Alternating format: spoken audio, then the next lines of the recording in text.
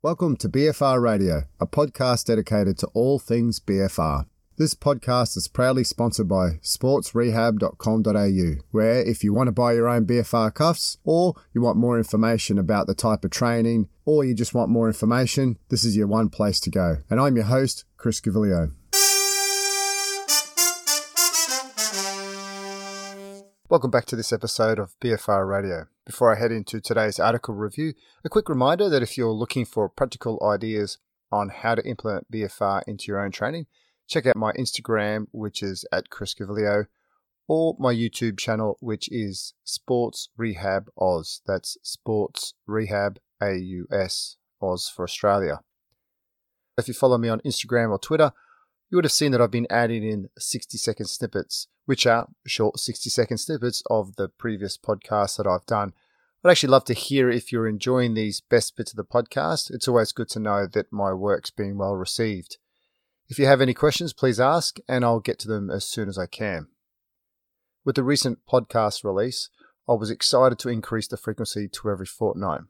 That, however, was short-lived, with a slightly longer release date with this episode today. However, just to give you a little bit of an update, things have been very busy at work with the athletes that I coach, which are preparing for the upcoming Tokyo Olympics. And in case you don't know which or what athletes I work with, I coach athletes in the sports of athletics, in particular the sprints and also javelin and decathlon, with some really exciting athletes, and also in the sport of beach volleyball. So keep your eye out for that, and I'll keep you updated on how they go. I've also had a few other presentations for different organisations lately, which has also taken some time, and that's been a priority to get that work out there. In particular, I've got an upcoming Basics of BFR presentation, which is about to be released on the Play Academy website.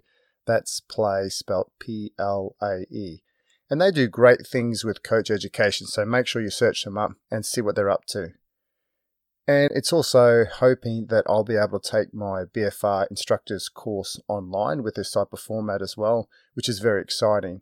For those people around Australia, I've actually done some 4-hour workshops, which has really given the attendees everything they need to know about BFR so that they can take it to their clients or the athletes they coach.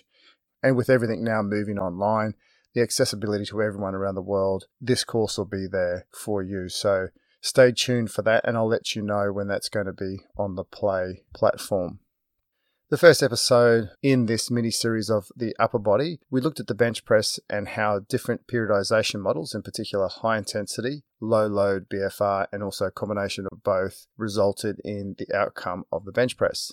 One of my concluding thoughts on this paper would be to look at the combinations of both low load BFR leading into high load non-BFR bench press. For me, it makes total sense, combining an elevation in anabolic hormones, activation of pathways associated with improvements in strength and muscle and hypertrophy, and improved localized muscle activation prior to doing your heavy sets with the cuffs off. To me, this sounds like perhaps the best warm-up that you could ever give someone trying to train no matter what exercise they do. On to today's episode, which is the second article review in the upper body series. And what wouldn't be an upper body BFR article review without looking at some bicep curls? On a more serious note, there's some really great uses for BFR aside from just a bicep curl. But this article again looks at the difference between high load, non-BFR, and low load BFR periodization models. And why I keep talking about this is because I really think that understanding how the difference between a low load and a high load periodization model with or without BFR on certain exercises can result in similar outcomes, I think has really positive outcomes for you as a practitioner. Anyway, onto the article. It's called Practical Blood Flow Restriction Training Increases Muscle Hypertrophy During a Periodized Resistance Training Program. This is from the University of Tampa in the US, where the primary author is Ryan Lowry. So thank you very much for putting this article together here for us. This paper in particular is going to focus on practical BFR.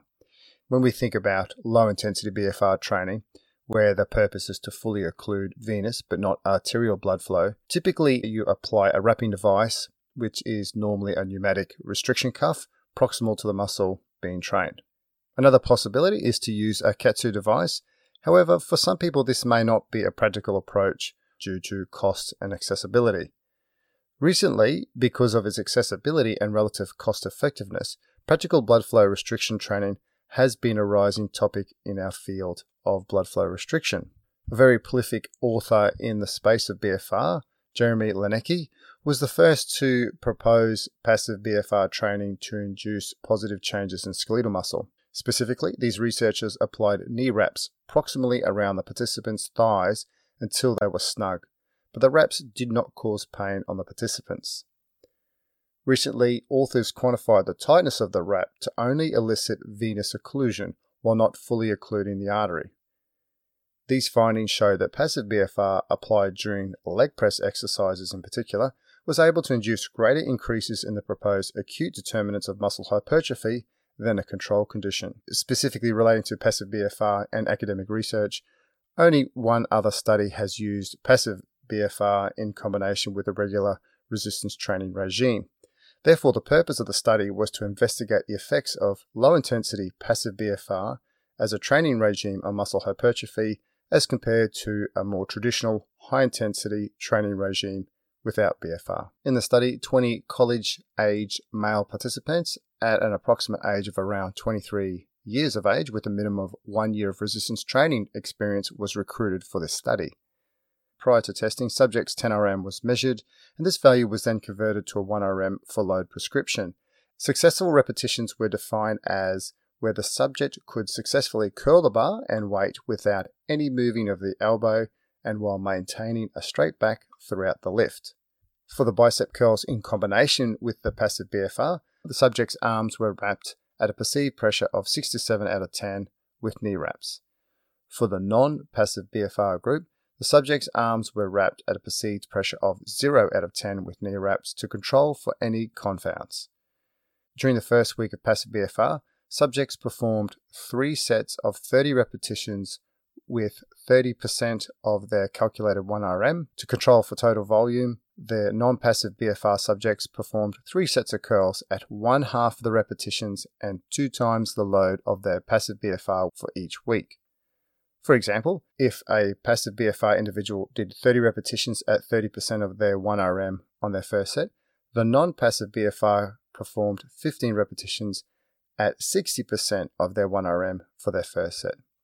Muscle thickness of each participant on their dominant arm was determined via ultrasound by measuring the total distance of the long and the short head of the biceps brachii, as well as the fascia between the two muscles located midway between the head of the humerus and lateral epicondyle.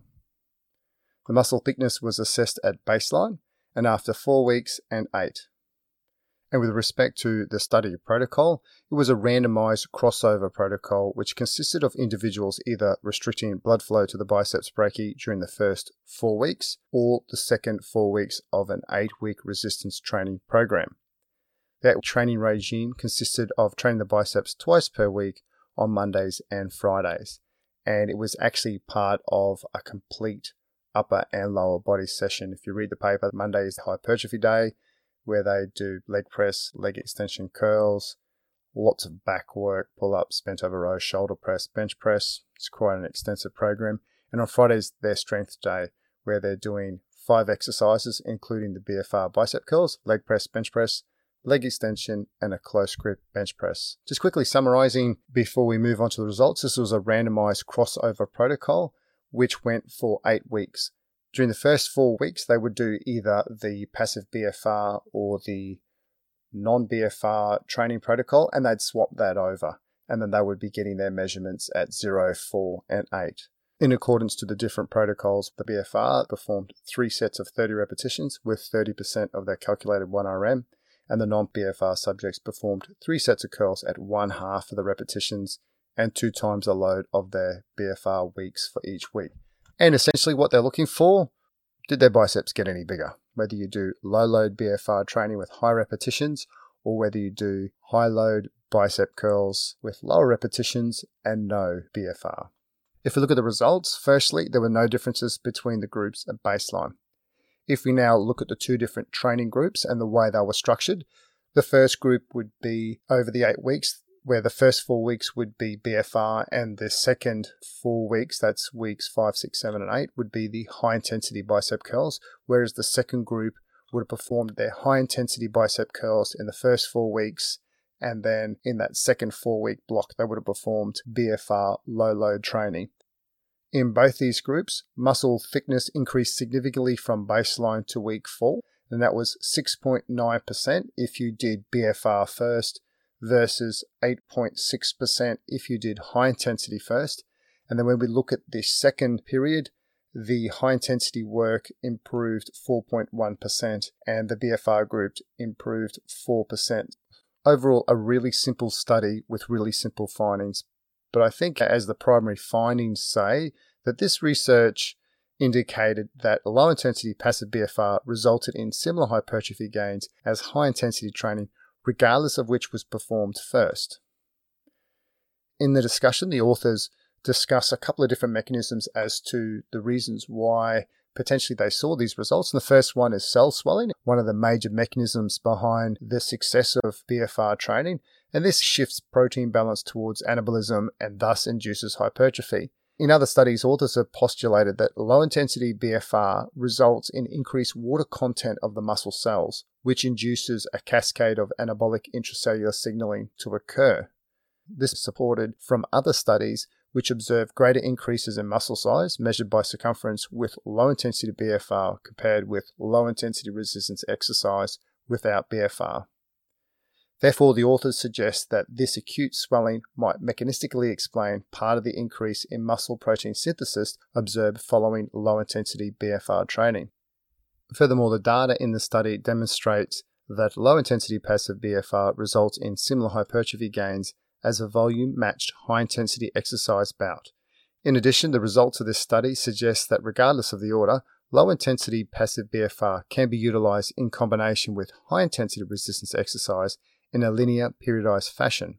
One of the limitations that was mentioned in the study is that they did not assess a 1-rep maximum strength for the bicep curl prior to the beginning of the study.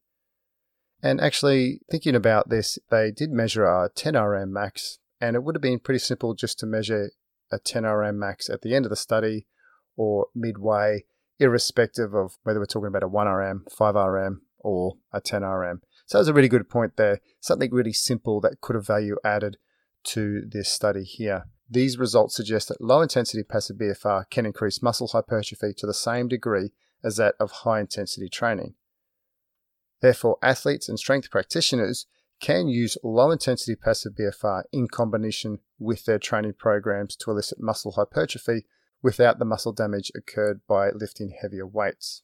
And I think the wonderful thing here is they're actually showing something that is a lot more cheap and affordable for everyone out there, can be just as effective as a system that is a little bit more expensive. Now, I've actually had a few people contact me over the time about my thoughts of practical BFR versus systems, even like my own, which is actually not on the expensive side, but for some people who are working with large teams, may just not have any funds at all to be able to get into BFR. But in my line of work, I like to have a high level of structured processes around how I implement BFR with the athletes and the clients that I work with. In particular, there's a lot of athletes in professional sports or athletes that are going to the Olympics. So I want to know that my processes are ethical, are safe, and are proven. So I'll tend to always lean to something where I can calculate a percentage of arterial occlusion that they'll be training at, and that if I need to have a discussion with any medical staff, that I can then produce this documentation to them. Because I know that if something may go wrong, and I hope nothing does go wrong, but I'm always thinking that I need to be able to cover my processes and to ensure that everyone's feeling very confident with what they're doing. And I feel for me that this is one major cross-check that I want to ensure that I'm giving to the athletes and clients that I'm working with. But that's just me, and there's some people out there that are happy to do the practical BFR. And there's a lot of literature out there that have had really good results. So I'm not knocking practical BFR, but for me, I'll always tend to go with something that I can calculate and measure the pressure that the athletes and the clients are going to use. Just swinging quickly back to the actual essence of the program, my 2 cents worth and more from a personal experience is that if you're lifting high loads, you'd normally do the bicep curls at the end of the session. And if you're lifting high loads in your main lifts, whether it's bench press, chin-ups or legs, by this stage of the session, when you're up to your bicep curls, I'm actually pretty keen to finish and head home. So the advantage of using the low load BFR is that you can get into it a lot easier, less warm-up sets, and consequently there's no need to worry about loading the bar up with these higher loads. And also the shorter rest periods, which overall means that you can be done in less time with less load and the same outcome. And therefore I'd lean towards using a low load BFR protocol. And I definitely know that a lot of athletes that I work with I know that they enjoy, well, maybe not enjoy the associated hurt with the BFR, but they know that they can do 2 sets and be done really quickly as opposed to doing a couple of warm-up sets and doing a more traditional high load, low repetition 3-set type periodization. Once again, a really simple article, but I think it's quite nice to show that something as simple as this can be quite effective. And the next article review will move away from the muscular benefits and we'll look at how BFR can be used to improve recovery of hand fractures. And I have spoken about the role that BFR plays in improved bone reformation, which I think is a fascinating concept with respect to how we're training our clients or our athletes who may have fractures. If you want any more information about BFR or you want to order a set of your own BFR cuffs, please head to my website, which is sportsrehab.com.au. And if you want to contact me, you can do so via the Contact Us or the Contact Me on my website, or just DM me through my socials on Instagram or Twitter, which is @ChrisCavilio. Finally, if you enjoy the podcast, please give it a rating on iTunes and also share it with someone who may benefit from this information. Thanks for listening. See you in the next episode, and remember to keep the pump.